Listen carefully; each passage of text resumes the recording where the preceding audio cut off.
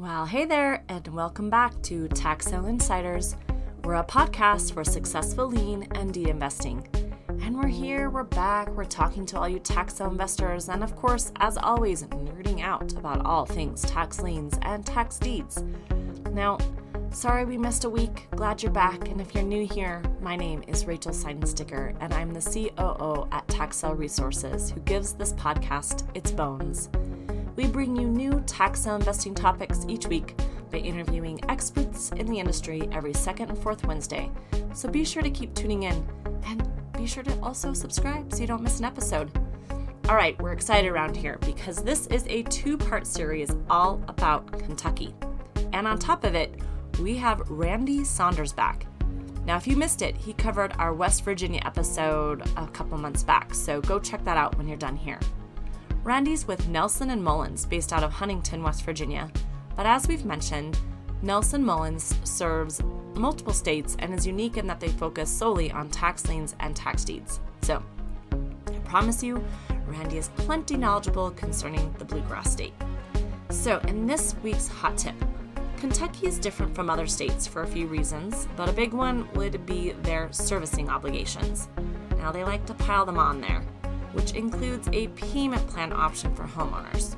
So, as always, be sure to do all your research before you hit a new state, but especially Kentucky, because it just has some big tweaks, and you're going to want to sit up and take some notes for the next hour.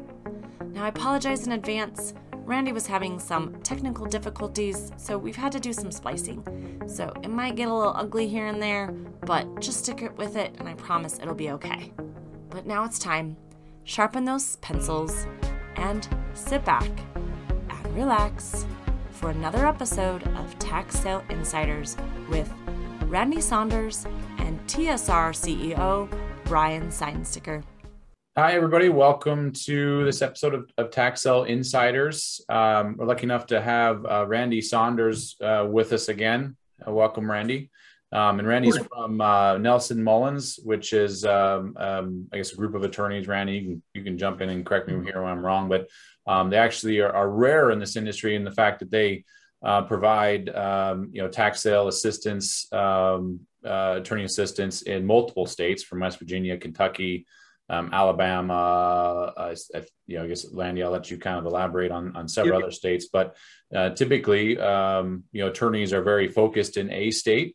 You guys are great because you can help in multiple states. And so we've chatted and talked about West Virginia.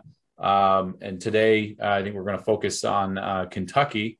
And you guys have done an excellent job of putting together these white papers. I know you have a copy of it there. You can show everybody. And it's always nice to kind of hear the same information, but, verbally. Let me ask some questions and some clarifying, data, and we can hopefully make this extremely useful for everybody, including myself, because I'm loosely knowledgeable of Kentucky, but Kentucky is one of those states where it's so different compared to a lot of the popular states like Florida, Illinois, Arizona, that sort of thing, that it'll be as much of a learning exercise for me as it will for everyone else. So I guess, Randy, again, welcome. Thanks for joining us. Thank you. And I appreciate having me again this morning. And I really enjoy speaking with you. And like you said, so Nelson Mullins, we have 25 offices nationwide. We have about 800 attorneys. And so one of the things we pride ourselves on is we really are a full service law firm in several areas, but especially from my focus in the tax lien area. If it's corporate issues, if it's funding issues, if it's servicing issues, if it's literally, I want to get into West Virginia, I want to get into Kentucky, I want to, work with Matt Abey in South Carolina and Georgia and some of those states, if Alabama, wherever it might be, we can help you from inception to creation, corporate formation, funding, so we want to be kind of that full service partner that understands the industry, understands and sits down with you to kind of, what are your long-term goals and objectives, as you step into this state, and is this state right for you based on that? Like we talked about last time in West Virginia, you've got a smaller population, you've got 55 counties, and you're looking at a more focused kind of approach and more of a long-term strategy. And I'll get into this in a little bit, but Kentucky is a judicial sale state. It's a judicial foreclosure, and there's 120 counties. And I feel like for some, Kentucky can end up being a Vietnam if you go in and you literally try to lay down capital in 120 counties, and you try to deal with multiple judges in 120 counties and 120 master commissioners trying to get this for set. And by the time you're looking at it and you're trying to, service and deal with all of this, it can become a lot very quickly if you don't have a plan and you don't have that expertise. But a little bit about me, because like, why is a guy from West Virginia talking about Kentucky? I moved from Iowa to Kentucky when I was in middle school. I was graduated from what was formerly Muhlenberg South in the western coalfields. Went to Morehead State for undergrad, which is in the eastern part of the state, and then UK for law school. I've spent all of my career, practicing in West Virginia and Kentucky, and especially in the eastern states and across, if you take 64 across, you go through Louisville, Frankfort, Lexington, and then also down in the western coalfields where you've got places like Franklin, Simpson, and Bowling Green. And what you learn is it's a big state, and there's a lot of ground to cover. And again, I think that it is the second, in terms of the number of counties, it's the second largest, not obviously by land size, but by county size. And the reason for that is back in the day when they split it all up, they wanted it to be a single day's horse journey from wherever you lived to the county seat. And so that way you could get to the county seat, within one day. So that in my mind presents somewhat of a challenging problem that's a lot different than the state we talked about last time, West Virginia. But as you mentioned, we do white papers and work with you guys, and we appreciate the opportunity to work with you and get these out there. And this is on the site. It's called the Updated Comprehensive Guide to Understanding Kentucky Tax Sales. I'm going to use that kind of as a guide today and have more of a conversation with you. But this was published on April 1st of 2021. Obviously, things are changing. And this is a 20-page document, I think. But even that isn't enough to, this really just kind of gets you started with what we're dealing with. But so if we take a step back and we look at, what is Kentucky as far as the tax lien landscape, and it's a tax lien certificate or certificate of delinquency state, and they're sold annually at public auction. And so what happens is in Kentucky, taxes are due on December 31st, and they become delinquent on January 1st. And so, basically from that period, we'll get into the time frames, but around April 15th is when you start to see the kind of available collateral as far as what I'll call, the tax liens start to line up what's going to be put onto the market. I think out of the gate, what's so different when you look at two states that are side by side, and you look at West Virginia, and you've got this state where it's 18 months and you get a tax deed and all this. And if you don't within 18 months, it's gone. Well, in Kentucky, it's entirely different. There's a statute that says you can get this, but you can't do anything with it for a year. If you are like most of my institutional clients and you buy at a certain range, and we'll talk about that in a minute, you also have an obligation to do a payment plan. So your servicing obligation in the state of Kentucky is a lot more significant than other states, because the state has made that, just from a public policy perspective, as one of its kind of main thrusts, that it wants to, I guess, and it's probably good from an optics standard too, because it shows, in our industry, I think so often, we try to explain, look, if we don't come in and pay this, it's the kids and the school boards and where all this tax money goes, that's where the shortfall is going to be. But as we know, it isn't always reported that way. You know, when when you got the tax lien for a vet in Maryland or Michigan that was sold for 86 cents, or, you know, I mean, those are the stories we hear.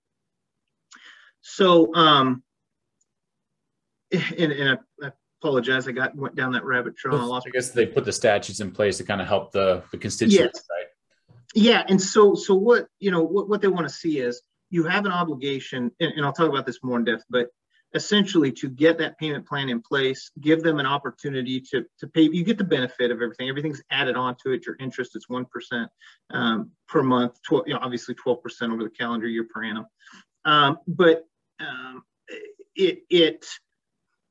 That extra servicing obligation, and you don't have, if they fail it the first time, you don't have an obligation to do it again. And if you're not a big enough buyer, you don't have to, but you're not precluded from doing it. But then what happens is after year one, you jump in and you've got to go through the judicial foreclosure process.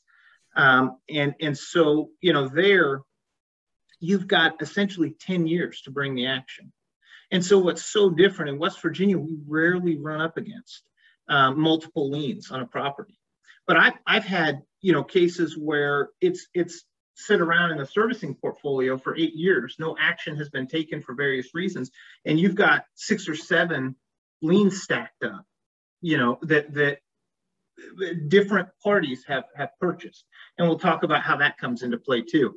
And so, you know, I think when you look at all these things and you think, just kind of giving an overview as we step in, if I'm going to step foot in Kentucky, I've got to realize I'm going to put this capital out. I can't do anything for a year.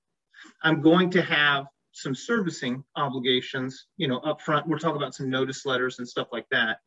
I'm going to need to, you know, do the payment plan, but I also want to make sure that I do a little more due diligence up front, not only in selecting the counties that I want to operate in, but I want to talk to somebody knowledgeable local there, you know, because you're going to be dealing with each county's judiciary.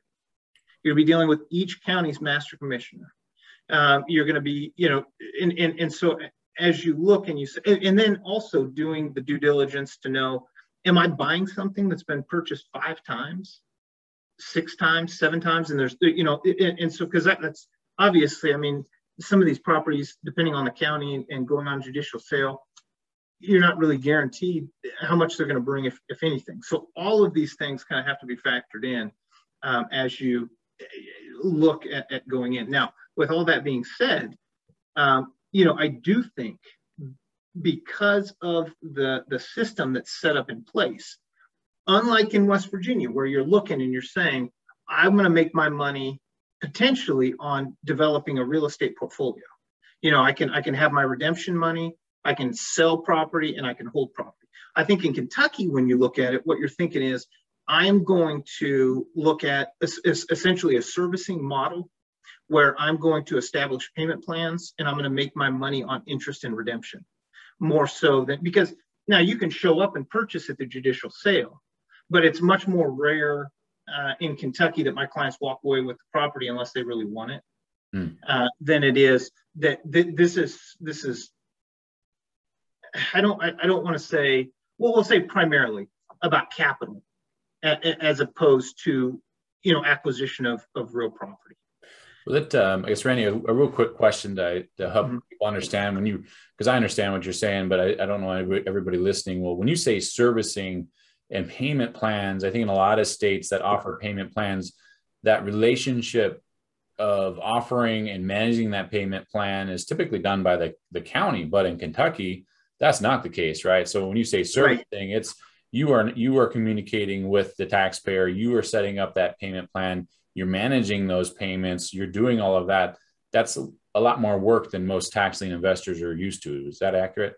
Yes, and you get to add the grand total, unless it's changed since April, which I don't think it has, but of $8 per month in administrative costs for that. So that's not going to be your moneymaker. But you know what it does on a lot of these, you know, because so I'll jump into this and then I'll jump back. But when we look at installment plans, so if you're going to buy more than 5 certificates statewide, or 3 in any county, or you're going to invest more than $10,000, then pursuant to the statute, which is KRS 134, 128, and KRS 134, 490, you have to have the monthly installment plan. And so the taxpayer and purchaser not only have to have those conversations, but you actually have to sign an agreement detailing the terms of the plan. And the purchaser there, again, it can say, but again, this is, you may impose the processing fee not to exceed $8 per month. But that's where, again, you want to make sure that you're getting advised by an attorney when you're making these agreements, making sure you're including that. So on the back end, because $8 a month's not a lot, but it ends up being, I'm not a mathlete, but what, $96, over the course of a year in addition. So it all adds up. And if you've got a portfolio that's large enough and you are servicing, let's say 1,000 of these, then you've got $8,000 a month on top of your services, so you can make it work. But I think you've got to do your volume calculations, and so it makes smaller portfolios a little bit less attractive than having a larger portfolio where you've got a dedicated servicing entity where you're doing, because we're going to talk about 45-day letters, 50-day letters, things like that you have to send out in addition to these payment plan communications. But you're right. You are managing, you're essentially acting like a mortgage servicer where you're taking the monthly payments until it's satisfied, and then that lien is released. And that's the other thing on the back end, making sure that you release the lien. But I think I said that, so if there's a default, they only get one payment plan. But at the same time, if there's a default for a reason that's acceptable, that's to the discretion of the servicer. You can make another payment plan if you're continuing to get paid on it. And then if you, and I'm not sure how many folks would get into the market and not purchase more than 5. So honestly, I think if you're listening to this and you're interested in getting into Kentucky, I think you need to be prepared for that payment plan servicing. And quite frankly, for anybody listening to this that's actually going to be invested, you're going to invest more than $10,000, or else you got to question if it's really a viable endeavor. Now on that payment plan piece, Randy, is it very structured and because you're describing it, the other state that sounds somewhat similar is, and actually many listeners might disagree because most people don't know about this aspect of Texas.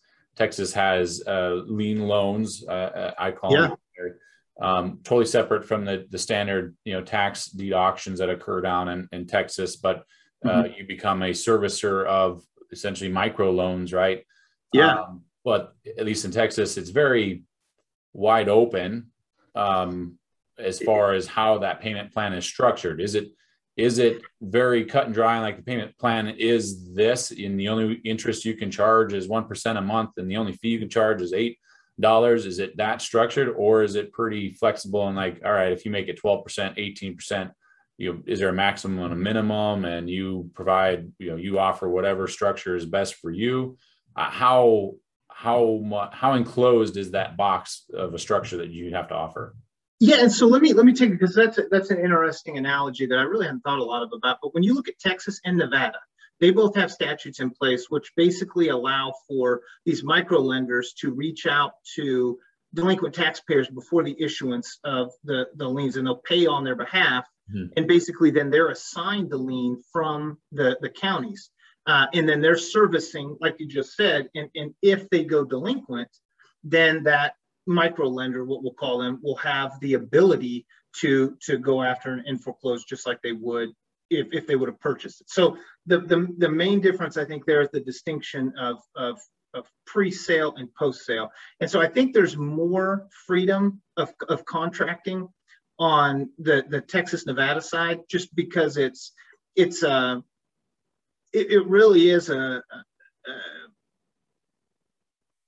good faith transaction that's taking place before the sale. So these people are kind of negotiating to say, look, I'm willing to do this for you to pay my taxes and I'll pay you back. on the back end, you're in Kentucky, you're still you're not stuck, but you're still obligated to the statutory framework about what is recoverable. You can't contract, for different terms, and you have to pay me this much more. You have to pay me in excess of the statutory interest rate or more than the statute allows for recovery of fees. Because I'll tell you, that's one thing Kentucky does a good job. The statute outlines, what it believes reasonable attorney's fees are, the expenses that are recoverable, things like that. And so, again, the agreement is more to provide the taxpayer with because this is not information that the public is normally going to be familiar with. So it's basically to put them on notice, and then you're inside. But the main difference being that you've got this signed agreement, you add in the additional $8, but that needs to be in the contractual provision. And then they're going to pay you monthly, and that monthly payment is going to reduce the overall obligation. And so, and that's one thing, again, you've got to have a system set up in place so that if it's challenged and they say, I sent you these checks and they weren't applied, I mean, you kind of start getting into some of that. And again, that's not rocket science. It's just, you've got to make sure you've got it set up, and I think you have a significant volume so that there's a big difference between having $8 a month and $8,000 a month, right? With the software and the overall administrative support that you can have. But I think you at least need to have one or two people that are going to be dedicated to doing this, and then working with outside counsel to help you put together some of your letters and managing issues as they come up. Because ultimately, at the end of the day, you're going to get the judicial foreclosure part if the payment plan falls through. And at that point, what you don't want to happen is for them to say, hey, you didn't do the 50-day letter right, or you've got a problem with this payment plan. So, you want to work cooperatively with your internal servicing folks. And I'll tell you, a lot of the stuff that we've done, we set up, like I said, we're full service. So if somebody were to come in and say, look, I don't have the ability to, just create an in-house servicing department out of thin air. So, right. Then they would contract with us, and we would help and kind of help get the servicing and stuff like that. But most of the time, what I would recommend, though, is we don't accept the funds. So we would help set everything up, but they would still have to have an accounting arm separate where the funds go to the client for payment. Okay. Well, real quick on the servicing piece, and then a couple questions on getting set up. So on the servicing itself, I guess that you're required, I'd say, to offer this payment plan. But if I know in a lot of cases, people don't pay their taxes, they don't want to be contacted, right? So you offer, and is there any requirement of offering it almost like a skip tracing or servicing, where you've got to go through XYZ and trying to find the person to offer that? Is that a requirement? And if you don't have any success, okay, the payment plan is off the table. Is that Yeah, and you want to, and that's well taken, because at the end of the day, again, that would be a challenge point when you get to the foreclosure part. Is hey, you didn't offer me this. You're supposed to offer. You can't foreclose on me until you offer me this. So you're going to want to go back, and you want to be able to say, well, we sent to the physical address, certified mail, regular mail. The certified mail was refused. Return mail was sent back undelivered. Here's the information that we obtained from the PVA, which is in each county in Kentucky has a PVA, and that's where you go to get the addresses, similar to our assessor and stuff in West Virginia. Okay. But you're going to want to have that all documented, so on the back end that you can show, because obviously you can't force them to take, and so you just want to make sure you can document the file when you get in front of that circuit court judge to say, here, judge. So when you get in front of the judge, because obviously that's the other thing you have to think about too. You've got 120 counties, you're going in front of a judge. I may be down there with 10 of these, and, you've got to look at the sympathetic factor, and I can never fault the judge for that. He's looking at these folks that obviously had struggled to pay taxes, and they're going to maybe have some excuse. So you got to make sure that when you show that file to the court, that you can say, look, this is strict statutory compliance, Judge. And so you can look through it. We did everything we were supposed to do. And, there's no reason to move forward. So it can take sympathy out, because if you can find something that demonstrates that we failed to strictly comply with the statute, more often than not, it's going to result in timely delays. And especially if you're in a position where you're not getting a payment plan, it's just sitting there, because then what you're going to come up against is year 2 and year 3. And what we jumped around a little bit, but if the bidding process in Kentucky is a little bit different, and it's a round robin process. But you basically, before, it's about 10 days before, I think you have to submit at least 10 days before any priority certificates, which would mean so you bought a bunch in 2020. Now you're coming to the 22 Rowan County where Morehead State is, or Fayette County where Lexington is, and you need to tell the clerk, I have priority on these and I intend to buy them again. Now, the difference is with that, you have to pay 100% right, when you do that. Then you do a second list that says, I don't have priority on these properties. I haven't bought them before. So so if you've got your priority certificates, those are the ones that you've purchased in years past. You've got those. It's the deposit on those is 100%. Then you've got your list that you have to submit where you do not have a priority claim, but these are the new properties that you want to buy during that tax year.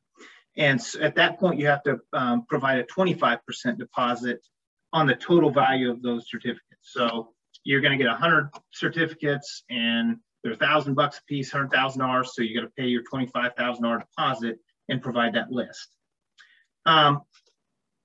What happens though is when you go in, and I'm not sure, Brian, are you familiar? Are there round robin sales in some of the other states that you deal with? There are not many. I think a couple that come to mind is Wyoming. And it's really sporadic on exactly how they conduct those round robin sales. So it's probably good to describe exactly how Kentucky does it. Yeah, and that's one of the things I think when the internet bumped out there a little bit, is I always caution clients, because as the attorney, I don't spend a lot of time at the actual auction part and doing the bidding. Usually they've got folks there, they know what they're looking for. And so I'm going off of, statute, case law, things like that we read of how it's supposed to take place. But, when you look at the round robin, the county clerk is going to have predetermined lot sizes.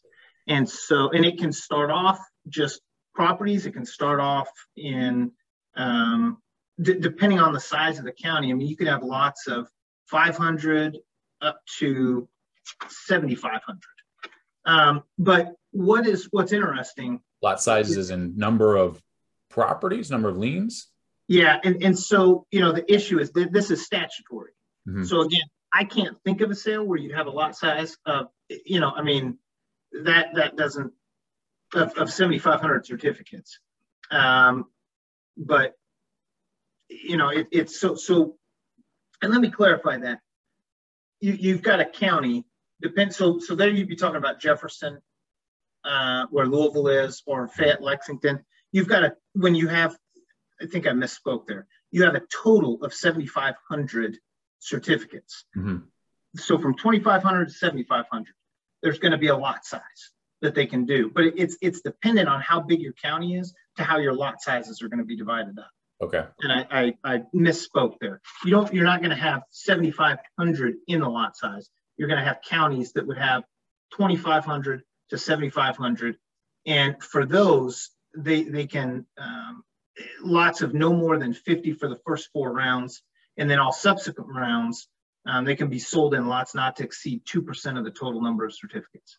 So as you look and as you go in, you're going to look at the total list, and that's going to determine in your smaller counties where there's fewer than 500, your lot size is going to be up to 5 for the first 4 rounds, all the way up to 50, like we talked about. But I think the most important, outside of the mechanics, because again, that's where I just don't spend a lot of time in these auctions for bidding. I think the most important thing that I tell purchasers is, in Kentucky, you really need to do your due diligence beforehand, because you are only eligible to select certificates that you included on your current year list that was submitted when you registered for the sale. So if you did not register beforehand for that property, you cannot purchase it at the sale. So help me understand the connection with the lots versus what you're purchasing in the round robin. So they let's say the smaller county and they have a lot size of, and if Randy, if this is the part that you're not as familiar with, just let me know. But they have a lot size of 5 parcels. Is the county saying, hey, here's 5 parcels for sale in this lot, right? And then it's I'll say round robin to whoever gets to buy it. I guess what I'm not sure about is, let's say you wanted to buy 4 of those 5 liens, or is it something where they break up the lot so that it's always even? Does that make sense? Yeah, and so that is where I don't, and I tell you, there's a manual, and it's at revenue.ky.gov, and it's under Documents and Potential Third-Party Purchasers Manual, and that's where I kind of go to get the overview. And so I think what I would do is start there, and then go and if somebody had a specific question, going in and saying, hey, look, Randy, I want these properties. I want to make sure these properties on the list. If this is part of this bundle, we could call the county specifically. And honestly, I think that's always a good idea, is just to call and verify. Because again, outside of actually being there in that sale, that's probably the part I am most uncomfortable opining about. Okay. And so we'll get that and send that manual out to everybody so they can reference that as well, Randy. Thanks for that. And there's a link, a hyperlink in our article. So if you look on page 7 of the article that's posted on your website, okay. It's under subsection C, sale procedures. And so it's that link there. Okay. Now it's I guess the other question I had, and if this falls in that bucket too, just let me know, is the the deposit amount that you have to put down is 100% of those that you have primary, meaning you've bought those liens in the past, and the secondary is only 25% of the amount, because these are liens that you haven't owned in the past, somebody else might, or nobody has, right? But you have interest in it. Is it kind of guaranteed that if it's a priority one that you own in the past and you identify this as one I want, do you automatically get that? Yes. Okay. Yeah. So that's a very good question. So all priority certificates that are allocated to third-party purchasers are removed from the sale. And so again, when we're looking, we're doing our due diligence as the list, because if I jump back here, let me get the timelines for you. So on April 15th, or about 3 months and 15 days from the date that the delinquent taxes were due, if there's an alternative schedule, but let's just go by, it's January 1, so April 15th, the sheriff files all the tax claims. Real property tax claims become a certificate and go through the Department of Revenue. That's why we go to the Department of Revenue page as opposed to the sheriff. And so they're responsible for collecting. And what I think when you look at when they start to pull out here, and I want to get my timeline, the Department of Revenue establishes the statewide schedule for sale of the certs in each county. So we go on the Department of Revenue site, we see when each sale is going to be. The sale is conducted by the county clerk, and it has to be scheduled 90 days, but not more than 135 days after the unpaid tax claims are filed in the county. So again, that's kind of starting to set up, and why this is important, and I know a lot of this is probably like, why is he saying all these numbers? But because you're going to start looking at what inventory there is, right? But what we don't know is there's just like in West Virginia, there's not as many buyers. In Kentucky, there's a larger number of institutional buyers. Mm-hmm. And so it's more likely that you're going to have more priority claims. So as you start to look at your inventory and you do your due diligence and you're starting to narrow down what you want, part of that list is going to shrink because not only your priority claims, but everybody else's priority claims is going to be taken out of that list. So when you get to the sale, and unfortunately, you're going to submit your list and you're going to submit your 25% deposit on new certs that you want. Mm-hmm. But there's a good chance that everybody else at that same time is also filing their priority and their new certs. So some of the ones that you're listing, somebody else may have a priority on. Now, we can do the research on the front end and kind of see how many liens are stacked up and things like that. But it's kind of ever changing as what that inventory is going to look like, because again, the list of priority certs doesn't have to be submitted to the county until 10 days before the sale. Okay. So I mean, we're right on the doorstep. On those priority liens, you mentioned in some cases, right, you have to wait at least a year, but you had mentioned you're aware of some instances where there might be 8 years and 6 different cert holders. Yep. Is there an, I'll say, uber priority where whoever has the oldest lien and identifies that they want to buy it, do they have first right, or is it swapped as in the most recent? Most recent. Okay, it's so the most recent. If you buy a lien and skip a year and somebody else buys that, it's that person that bought it under you, they have priority to get it first. So you don't want to just buy one and then hold it saying, I can come back in 5 years. You want to continue to buy that every year if it's available, obviously. Right. Got it. Okay. Right. Yeah. So, so let me kind of go back to that. So the statute says there's basically a tolling period for the first year. And then after that tolling period, you have 10 years to execute on that lien. So we always say 10 plus 1 or 11 total years, but you can't do anything during that first year. Mm. So so what happens is just like with some judgment liens and other types of liens that we would have experience with, at the end of that 10-year period following the first year, it will just fall off and it becomes unenforceable. And so it's you at any time after that first year, you can move to foreclose. You can continue to purchase and stack priority.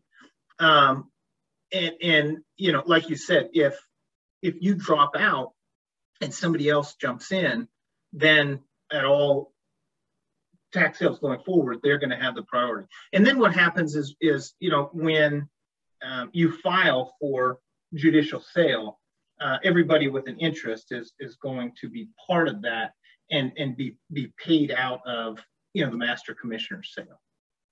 Got it.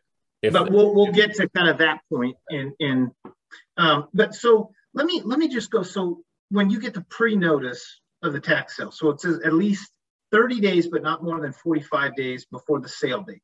And remember, the sale date is going to be established by the Department of Revenue, but the county is going to be responsible for publishing in the newspaper 30 to 45 days before in each county the list.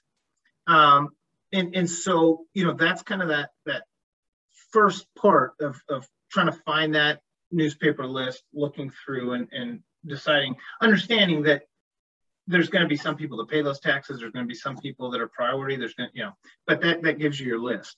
We talked about kind of the round robin sale. And then if we get into post-sale notices, this is now where the servicing obligation is a little bit heavier in Kentucky, and it's critically important.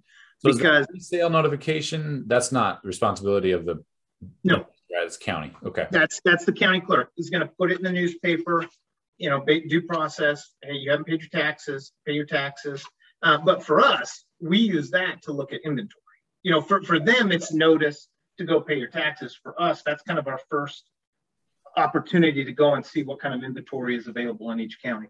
And so, you derive that list from the Department of Revenue sales schedule, and then you can just, based off that, extrapolate when those newspapers should be published in, but it's going to be published in each county. And I'm telling, like, so in Muhlenberg County, where I grew up, we had a newspaper that was published once a week, so I mean, you're not exactly sure when it's, but it has to be between that 30 and 45 day period.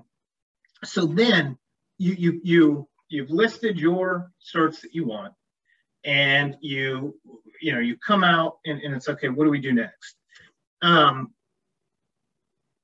So payment plan, we talked about and going down that road, but even before that, the delinquent taxpayer must work with the third party to satisfy the delinquency. There is an obligation that's put on them. So again, that's what we have to tell, that we can't burden shift, and we try to get the judges to understand that we're doing everything we can, but obviously we own the lien, and the taxpayer obviously has an obligation to work with us too.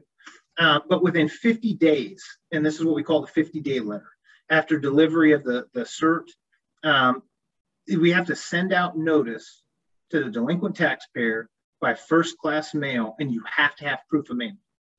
And so all of that's a little bit tedious, and it can be easy to, look for instance, hey, yeah, we sent everything else out. Did you send it out? Registered mail, return receipt requested. Did you get that back? Did you keep that? Because when we go to court, I'm going to need all that. I'm going to need that 50-day letter. I'm going to need a copy of the envelope. I'm going to need a copy of the green card showing that it went out and it was received. The notice, it's very specific in the statute. Basically, that there's a lien against the property, 1% interest per month. If the cert is not paid, it will be subject to collection, which it will include foreclosure. A list of the total amount due as of the date of the notice. And again, that can be a little bit, you got to make sure that your calculations are correct there. And as far as what is the tax, what am I statutory allowed to send out to this taxpayer? But just like with anything else, they haven't, Kentucky has determined at this point, they have a right to know the amount due. And that's basically going to be the starting point for everything else that is added on. Let's see. And then you're looking at discussing again the payment plan, or if they simply want to try to redeem, and who is eligible to redeem. One of the things we run into in Kentucky a lot is, you'll have a mortgage, servicer who will step in. And that is why a lot of times, especially if you're buying it, because again, taking a step back, in West Virginia, you don't want that mortgage servicer to be there if you want the property. You don't want them to send them and pay all your bills, right? But in Kentucky, when you're doing your upfront research, it's not a bad idea to have a mortgage servicer in the background who either is responsible to pay these taxes through escrow, or even it's non-escrowed, that this is the only secured collateral they have against this loan. And so what you do is you can sit there, and that's why some of these liens sit there for 4 or 5 years, because they're accruing interest. And then at some point, when it goes to foreclosure, you're going to have that servicer show up and say, okay, we need to redeem this. And so it acts as so even if you have a taxpayer who cannot pay and has failed at the payment plan, if you have that in the background, that's an added layer potentially of security. And I'd say more times than not, they're going to show up and redeem. At least that's been our experience. Got it. So it's kind of a hint for everybody listening. If you are looking to get in Kentucky, and it certainly sounds to me, Randy, as Kentucky's not a state you dabble in, right? There's right. There's homework not only from I'm assuming there's probably counties that are a little easier to work with than others. There's that homework, but then there's also a lot of setup that you need to put in place: notices, payment plan, documents, a software, a person that you probably need to help unless you want to do it yourself.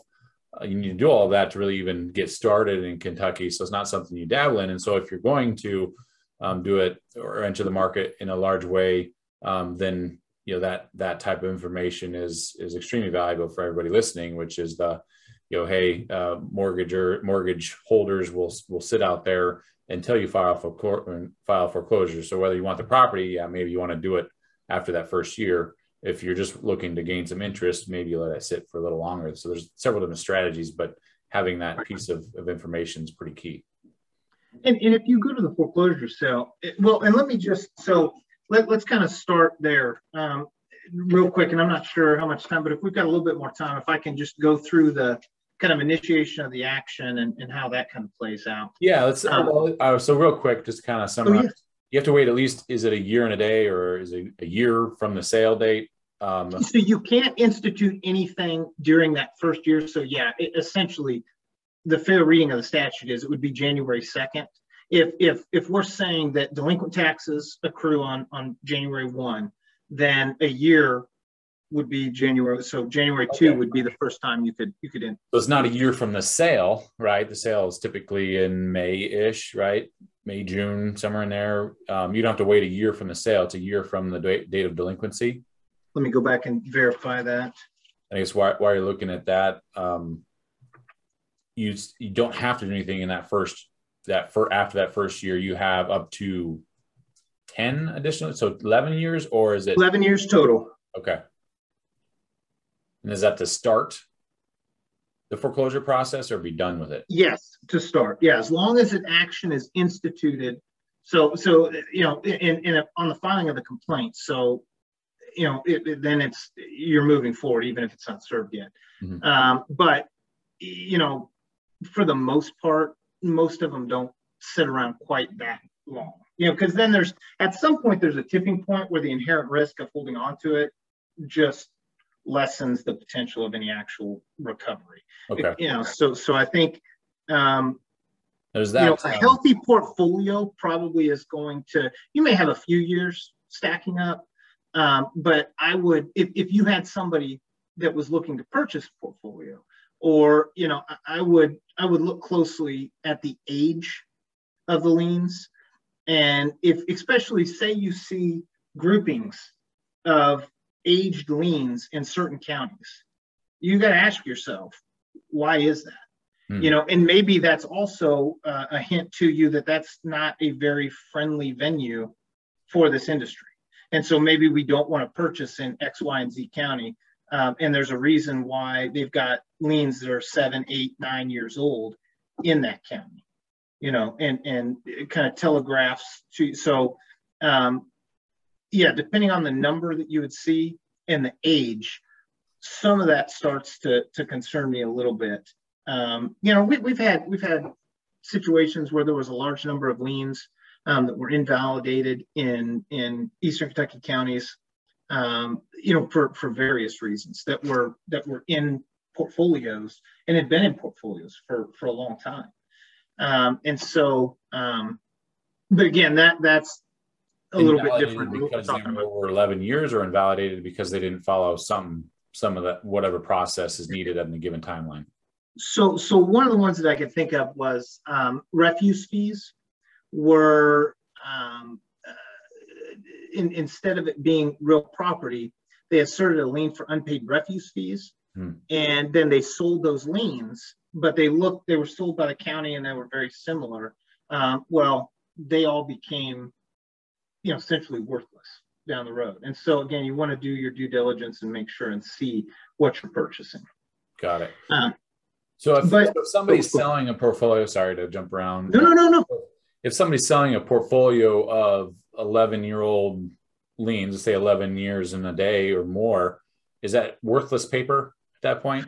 Not necessarily. Oh, yes. Yeah. 11 days. Yes. 11 years. You could still set up a payment plan, and granted, you can't foreclose on it, but you could still, I'll say, lottery ticket, set up payment plans and collect something. Those are truly worthless certs at that point. I would be hesitant to advise anybody to try to collect it. And there may be more, and honestly, I off the top of my head don't know the court's position on that, but I would be very hesitant to advise anybody, even to try to. Obviously, you can't institute an action, and they're not going to be enforceable. But I would not advise my clients to even try to collect on something, because I think that you could very quickly run afoul. But what I would say, going back, if you've got a portfolio, even if it's a little bit older, you can look at all those things we talked about, and you can look at the servicing file.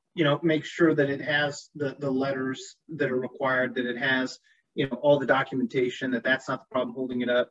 You see if there are some with mortgages out there, and you can look through it and determine. And that's one of the things we do. We help clients look through, in the states that we're most familiar with, look at the counties, understanding the dynamics within that county, understanding the age of the portfolio and potential problems, and then helping them potentially, purchase that portfolio or pass on. Okay. Now, I guess one last question, sale wise, and then maybe we can dive into the foreclosure piece. So, liens that are advertised as being available, nobody reserves them, nobody ends up buying them, they end up unsold, right, or struck off. There's lots of different names over the counter. Do people have the ability to buy those at any point in time after the sale, or are they basically unavailable until the next sale? They'll bring them up then, and I guess what happens to those? They go and find, because that's not something, again, that we traditionally get involved in, the ones that aren't purchased. And so, I guess we can leave it up to, I guess, investors that are maybe interested in that, reach out to the county, and maybe it varies by county, right? Well, and I think that most of the time, and we've got a section that deals with that on page 13, but there are public sales. So again, if you've got state-owned, county-owned, or taxing district-owned properties, and it's gone through the lien cert, and then it's become, they have the ownership interest, they can advertise those. There's a statutory process for public notice and public sale. But again, those are ones, and maybe there's some, but vast majority of the time, there's a reason that those don't get picked up from what we see. I mean, there's, usually you have a pretty good, amount of buyers in Kentucky. Right. And so where you're not leaving a lot of, the wheat and the chaff, it's most of the chaff that's left on the floor after the sale. Got it. Well, Randy, I want to be cognizant of your time, because this has been awesome. And I feel like there's a lot more that we'll talk about on the foreclosure side. Could we maybe set up another call to talk about the foreclosure side? Yeah, I'm happy to. Okay. Well, then, we film these live for everybody that's watching, and I don't want to make this too long for everybody. Because Randy, this has been awesome. I want to have you back. We'll talk about the foreclosure aspect, because that's a very key component of Kentucky as well, especially because of the servicing aspect of it. So outside of the foreclosure, I got one last question for you. Okay. Outside of the foreclosure side, what would be your biggest recommendation for investors that are looking to get into Kentucky that they need to keep in mind? So, and this is probably going to be a little bit of a convoluted answer, but I think when you look at Kentucky, Kentucky is a very, very old state that was part of Virginia. Land is very important, and it's passed down from generation to generation. And so while, everyone understands the importance of the delinquent taxes being paid, and I'm sure a lot of states are like this, but there is a very real attachment that people in West Virginia and people in Kentucky have to property. You have more family cemeteries on property in Kentucky than any other state, and small family plots. And so, I think that it's important to do the due diligence, to look at where you're going to be, to understand that local jurisdiction, the county, and understand that because of this attachment and because of the importance that property has to the people of Commonwealth, that when you go through your servicing and you move into that, judicial foreclosure phase, you need to make sure that you've done everything. So you can say, I've purchased the tax lien to benefit the county. I've tried to work with this delinquent taxpayer so that they could have a payment plan. I have provided all the notices, and make it easy for the judge to say, okay, you've done everything you were supposed to do. Because again, it's not just a rubber stamp. You've got to go through the judicial process, then you got to go over to the master commissioner and get it appraised and sold. So I think that sometimes, looking at counties, looking at what your long-term strategy is and understanding the dynamics of those counties and having counsel that's local and can guide you through that, it's important, because I think there's a lot of intangibles that can impact long-term success. And it just goes back to, that importance of land and the apprehension to strip that land without providing every conceivable opportunity for that citizen of that county. And I told you that was probably going to be convoluted, but again, I think it goes back to, making sure that where you're buying and you understand all the dynamics. You understand the judges, you understand the master commissioner, you understand, your audience, and then you do everything you need to when you get into court, because a lot of times they're going to be looking for a reason fairly, to say, look, you haven't complied with the statute. And so I think you go in almost like in a football game, you're going in the fourth quarter and you're probably a little bit behind if the score is based on sentiment.